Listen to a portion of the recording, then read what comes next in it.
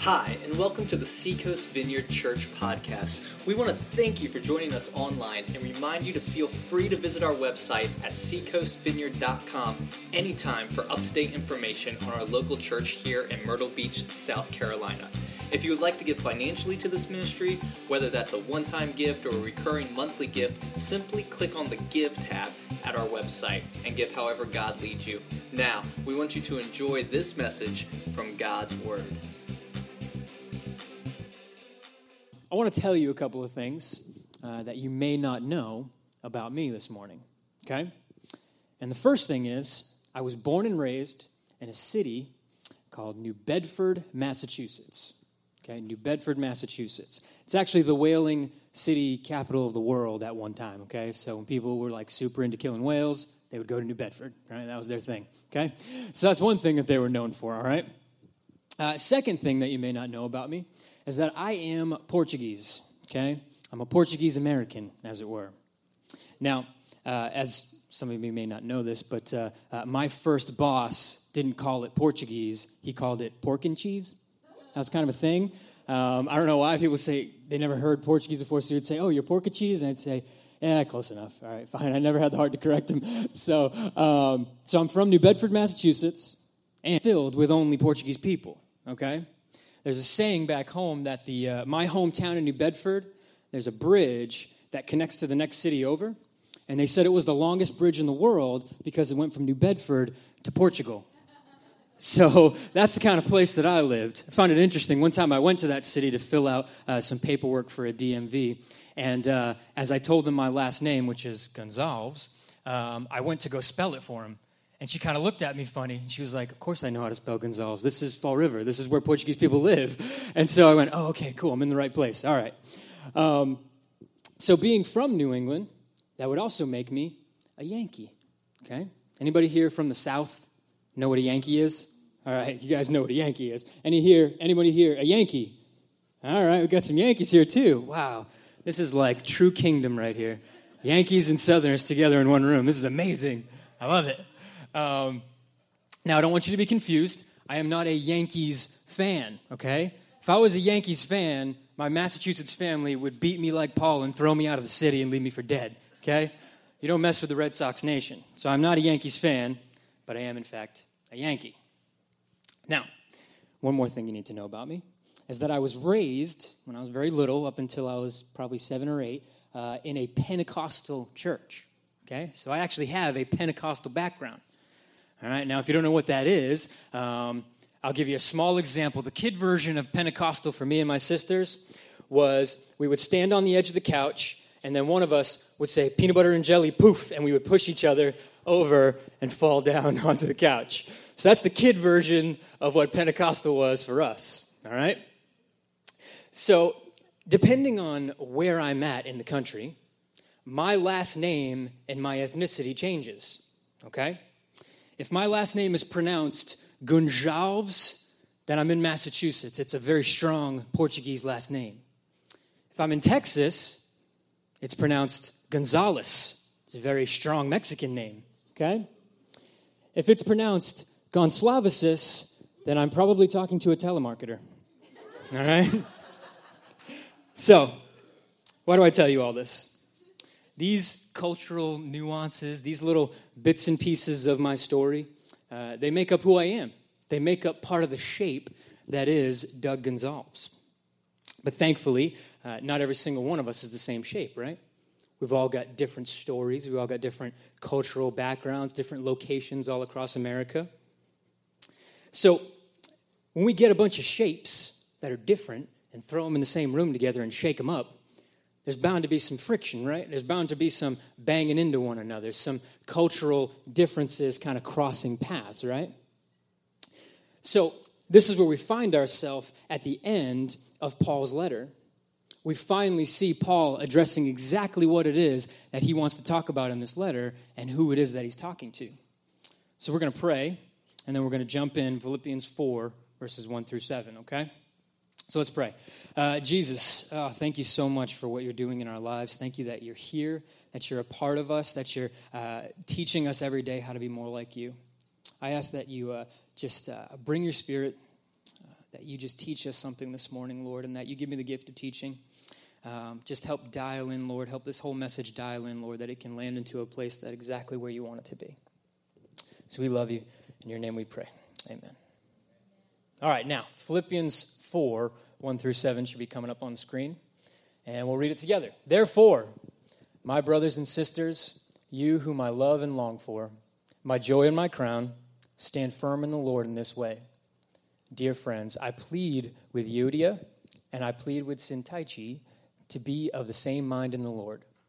Yes, and I ask you, my true companion, help these women, since they have contended at my side in the cause of the gospel, along with Clement and the rest of my co-workers, whose names are in the book of life. Rejoice in the Lord always. I'll say it again. Rejoice. Let your gentleness be evident to all. The Lord is near.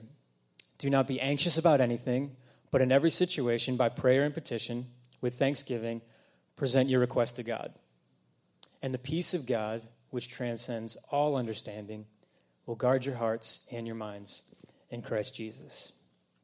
This is God's word to us this morning. So, as we've talked over the last couple of weeks, Tim's been working through this series of this letter to the Philippian church. And we know that Paul loves these folks. He is just banana sandwich over this group of people. Number one. Number two, he's writing it from prison. Okay? But some other things you may not know about this. Okay? Paul, at this point, has been church planting for 30 years when the time he wrote this letter. 30 years. So number one. Number two, as we saw in the beginning of the letter, and I don't know if anybody of you remember this, but Paul's not sure if he's going to live or die soon. Like this is Paul's, potentially his last words to the Philippian church. So as he begins to deal with some issues that are going on in the church, we have to realize that what Paul's saying, it could be his last words, and it's probably from 30 years of church planting experience. So he knows some things, and he knows that what he's about to say is very important to the life of this church. Could be the last thing he ever says. And the third thing is something that I didn't pick up on right away, was that this church hasn't fallen off the rails yet. He's not talking to them as if they're a total mess and there's a huge problem and he's got to get them back in line. When Paul talks to people that need to get back in line, he calls them dogs, evildoers, and mutilators of the flesh. He's not calling these people that, okay? He loves these folks. And so he knows that you know what? I've been doing this a long time and I can see some problems coming. So I better start talking to him about it now before it gets bad later. So what we can gather from the text is that the specifics of this particular strain, this argument, this thing going on between Euodia and Syntyche, what we can gather is that the details aren't necessarily important. But what is important is that the net result of differences can either be constructive or deconstructive. That's what Paul's driving at, that the net result of the differences between these two people in the church can either be constructive or deconstructive. They can produce something or they can tear something down. And so I want to answer one question this morning. How can we allow, as a church, our differences to work for us and not against us? How can we allow our differences to work for us and not against us? And the way that I want to answer that question is I'm going to hit three things. All right? Three things. We're going to identify the problem, we're going to identify the solution, and then we're going to identify the payoff. Okay? What's the payoff if we do this thing that God's asking us to do? So let's look at verse 2. I plead with Euodia and Syntyche to agree with one another in the Lord. So we see here that these two ladies, they were partners in the gospel of Jesus. They were Paul's partners. They were people that were right by his side, sharing Jesus, just bringing it, okay? And they're having a disagreement. Paul's been doing this a long time, and he sees what's going on here. He sees the potential for differences to grow into distractions, and then those distractions grow into deconstruction. And so we don't want that, and neither does Paul. So I'm going to call these disagreements friction. Okay, so your first fill-in, if you're tracking along with me, is that the problem is friction. The critical thing that Paul wants to address is friction in the church. And so to kind of go through this message, I went, okay, well, I want to figure out what is actual friction. Like not the definition, but how does friction happen, okay? And so I went on mythbusters.com because that's like the basic way to understand something because I failed earth science when I was in 8th grade. I don't get this whole thing. So I said, all right, I need a basic version of what friction actually does. And Mythbusters helped me out, so thank you. All right, so here's what they said. The surface of any given object is not smooth. It may seem smooth, but if you look closely, the surface of any given object has little hills and valleys, little highs and lows to it, okay? Even ice has highs and lows to it. It's not smooth. There's nothing that is completely smooth. And so when you look closely, there are these hills and valleys that give it shape.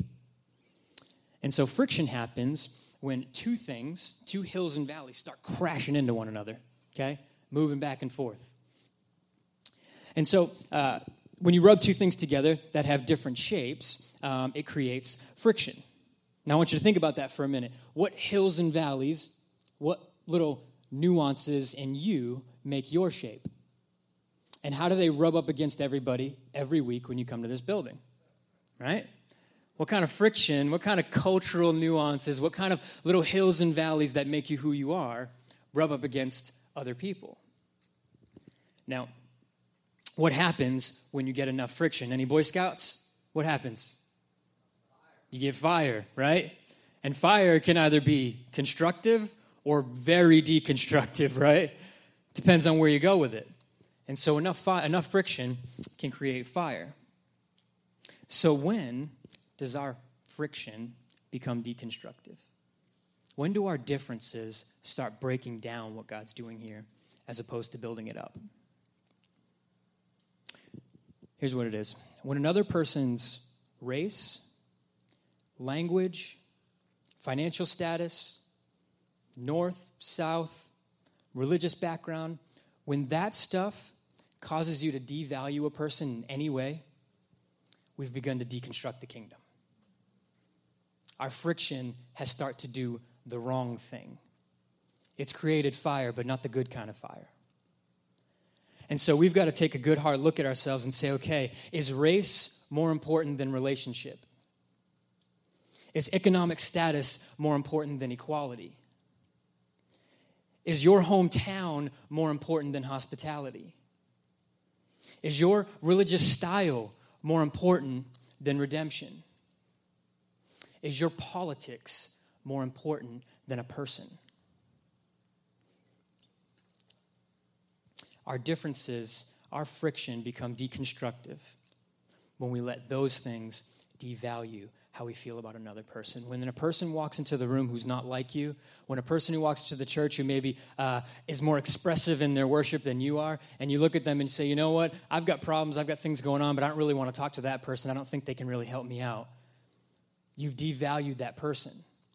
When you look at a person's race and say, you know what, I'm so glad they're here in the church, but I'm not going to invite them to my small group, you've devalued that person. That's friction in the church that causes the wrong kind of fire. And so Paul says, look, we need to drive at something very simple here. We have to keep the main thing the main thing. He says it's okay to be different. He's not saying for everybody to be the same, but he says we can't let those differences pull us off of Jesus. He says, look, you guys need to be of the same mind in the Lord. He doesn't say be the same person. He doesn't say agree on everything. He says set your minds on Jesus. Because when you set your minds on Jesus, it'll right the ship of your class. It's going to face the right direction towards Jesus. And so, kind of at the core, this is how I feel about it, is at the core of most deeply held opinions and cultural nuances, at the very core of that is this little grain of selfishness. Because we really want to preserve our identity, right? We really want what we grew up with, how we grew up, the places we live. We really want that to be a part of our story. We want that to be part of our identity. And so when that comes right in direct contact with something else, we want to preserve it. Our initial reaction is, no, I'm right. My way of doing things is right. No, this is the way I was raised for 50 years. This is how this works. And so friction starts happening very quickly, and we start deconstructing what God's doing here. Now, when you set your mind on the Lord, all of that melts away. When you put your focus back on Jesus, we're reminded of what it cost to bring every single one of us here. When we set our mind on the Lord, we were reminded of what it cost. When you look at your brother and sister in Christ who's a different race, different economic status, different religious background than you, when you look at them, you need to see that that person's life cost the life of Christ. When a homeless person comes into our midst and is a mess and is barely paying attention to the message or he's fallen asleep, and you look at that person, you look at him and you say, that life cost the life of Christ. When you see somebody who's a different race than you and you say, you know what? That person's life cost the life of Christ. And maybe you need to hear this morning. Your life cost the life of Christ. Maybe the friction you're experiencing is the person in the mirror.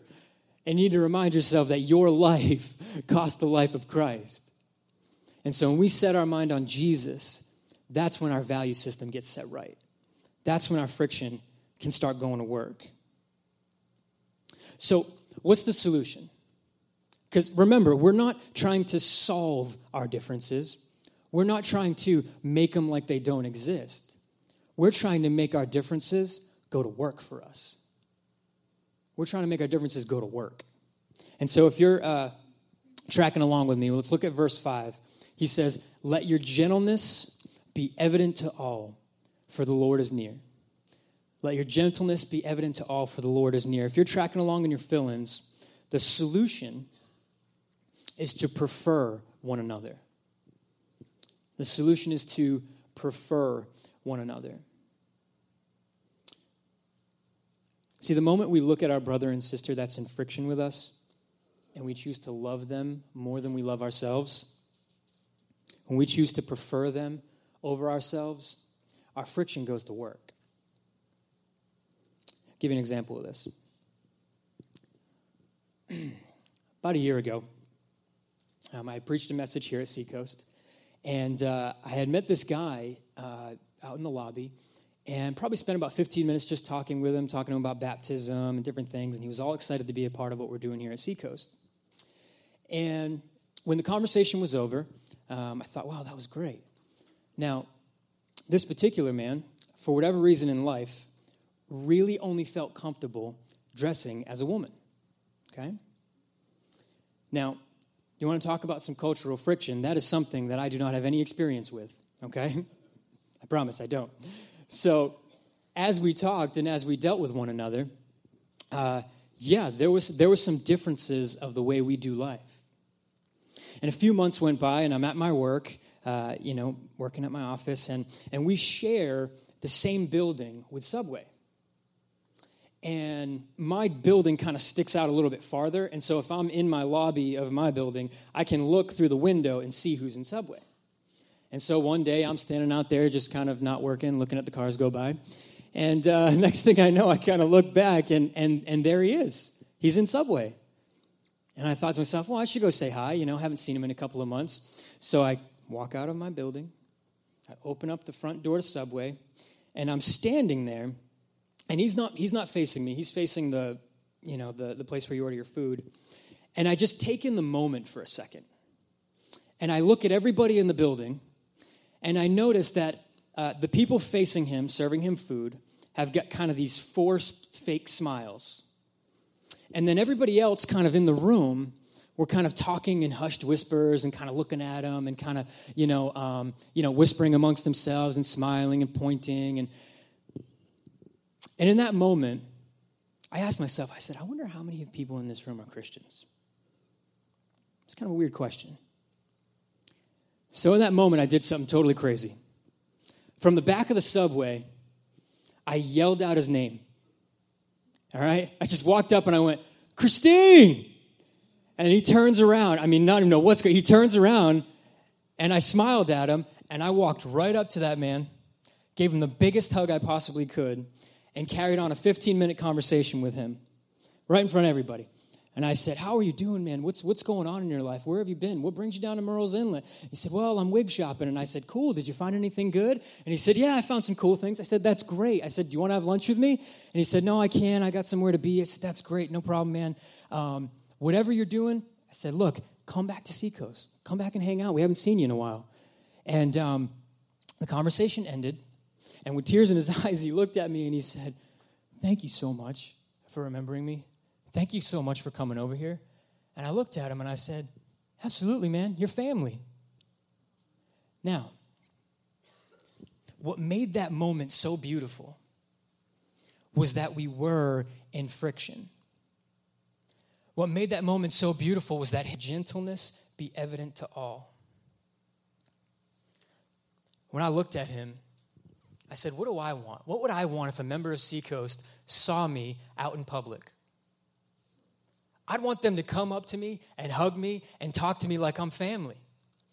So that's what he needed. And so our difference in that moment, our friction is what made it beautiful. But here's what Paul's saying we need to do. We have to make our love for each other obvious. We have to make our love for each other obvious. That no matter what differences, no matter what friction we've got coming against one another, it doesn't matter. We love each other like crazy. That's what God calls us to, and that's what Paul says needs to happen. That we don't just love each other within the four walls of this building. That if I see you out in public, oh, you're getting a hug.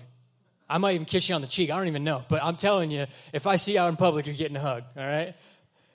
Paul says, let your gentleness, let your love be obvious. Let's go on to verse 6. Do not be anxious about anything, but in everything, by prayer and petition, with thanksgiving, present your requests to God. You see, our friction goes to work for each other when we prefer the problems of someone else over our own. That every single one of us, we have stuff in life that needs God's grace. I'm going to say that again so you can agree. Every single one of us has stuff in life that needs God's grace. Amen? Yeah. And so with that, when we freely choose to love someone enough to say, hey, look, how can I pray for you? What's going on in your life? This is what's going on with me. You know, can we pray together? Can we talk together about what's going on? When we do that, nothing builds a relationship stronger or faster, for that matter, than vulnerability. Okay?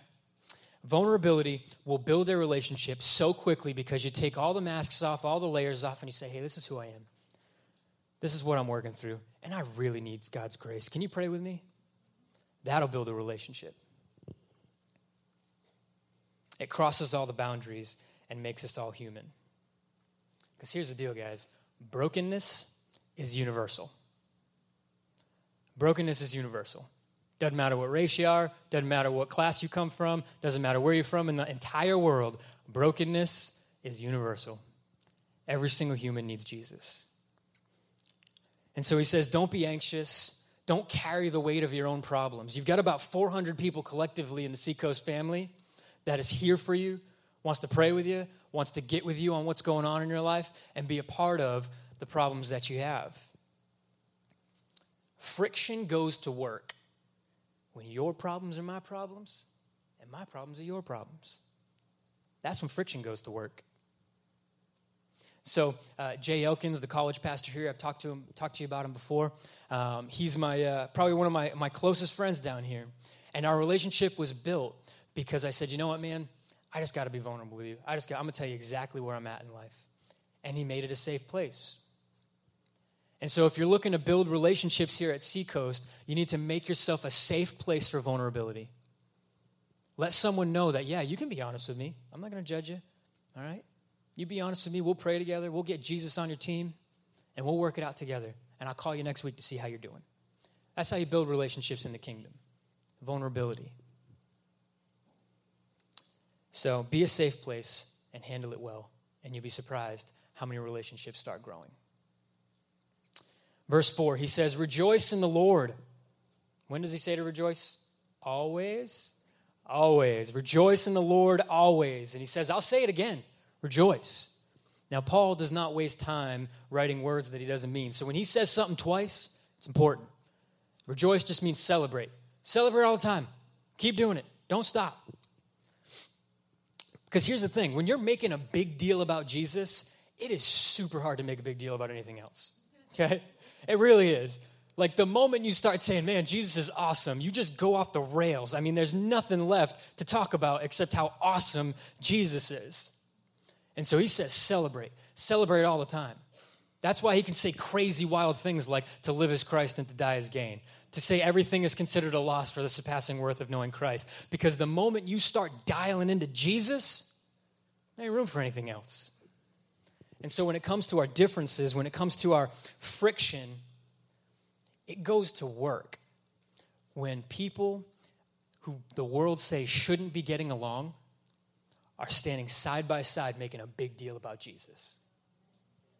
That's when our friction goes to work. That starts telling people something. When you've got a northerner and a southerner, when you've got white folks and black folks and Asian folks and brown folks all hanging out together making a big deal about Jesus, that says something. And so when we do this, it puts our friction to work. So what's the payoff? This is the exciting part. What's the payoff of putting our friction to work? Well, if we look at verse 7, it says, "And the peace of God, which transcends all understanding, will guard your hearts and will guard your minds in Christ Jesus." Fill in number 3, if you're tracking along, the payoff is peace. The payoff is peace.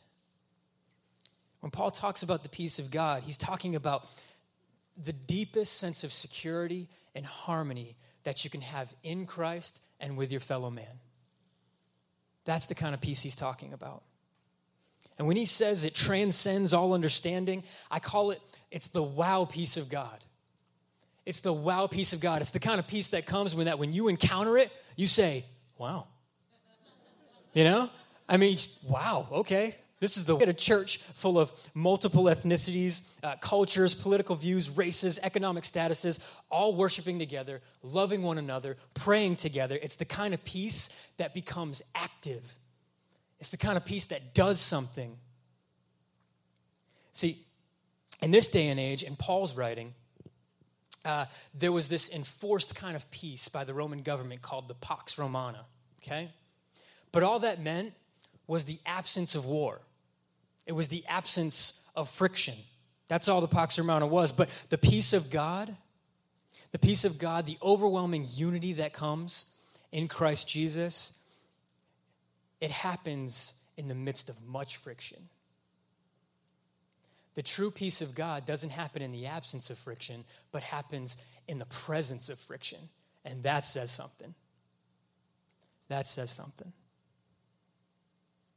So the payoff is that when we do this, when we choose to love each other the way God's called us to, we get to live under a kind of peace that's not only gives us security and harmony with our brothers and sisters, but he says it protects us.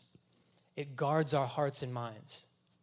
That's that active peace, that the peace of God will actually start guarding against these terrible attitudes that break down the kingdom.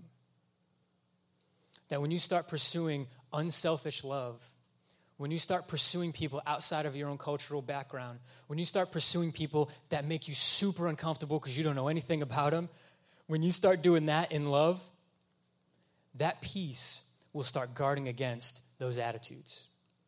I know it's hard. I know that it's hard to reach into another culture that's not your own and bring someone close into you. But when you do, God says, I'll be there. Like, I'll help you through it. He's not saying, okay, go off alone, go do your thing, go make nice with other cultures. That's not what he says. He says, look, the peace of God will be on you and it'll guard you. It'll take care of you. It'll guard your heart. And so God's a part of that process with you. So unity in the way God has laid it out for us, it doesn't become unity until it thrives in the midst of friction. Unity becomes unity when it thrives in the midst of friction. So as we said before, friction makes fire, and that can be just deconstructive. But when we embrace one another, when we choose to love one another unselfishly, that fire becomes a warm light that the family of God can worship Jesus around. And so we have a very dark world that we're living in right now. Okay, band, you guys can make your way up here. I'm going to be closing us out here.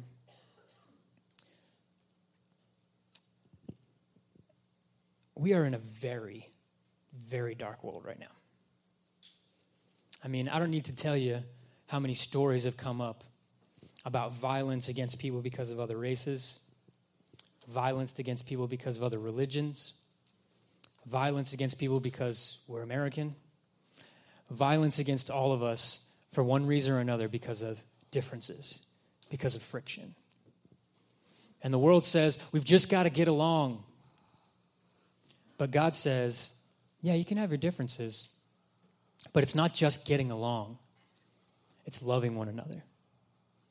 It's not just existing side by side, but it's putting your arm around somebody you are in direct friction with and saying, I love you. And so if you're here this morning and you're still kind of milling around out in the dark and you can see the fire and you can see all this celebration and all this joy and you want in, don't let a single thing about your story hold you back from jumping into the family. You're invited. You are 100% invited. We want you here. We want you a part of the family. And then secondly, if you're here this morning and you're a believer, and maybe as I was listing off some of those things that we're in friction with others about, and God's kind of bringing it to your mind, there may be some people you need to ask forgiveness from, okay? I don't know. I'll let Jesus deal with you on that. But there may be some people you need to say, hey, look, I haven't valued you the way that God wants me to value you. Will you forgive me? See the beauty of what God will do with that. I think that's the main thing that God wants you to take away this morning. Is that if you've hurt some people, if you've let your cultural nuances create fire that was deconstructive, I think you need to get with those people and ask for forgiveness. So we've got a prayer team available. We've got people here who want to get on your team, who want to be a part of you. Don't be afraid to be vulnerable. Build that relationship. Let's pray. We hope you enjoyed this week's podcast from Seacoast Vineyard Church in Myrtle Beach, South Carolina. We look forward to you joining us next time on iTunes or at our website, www.seacoastvineyard.com.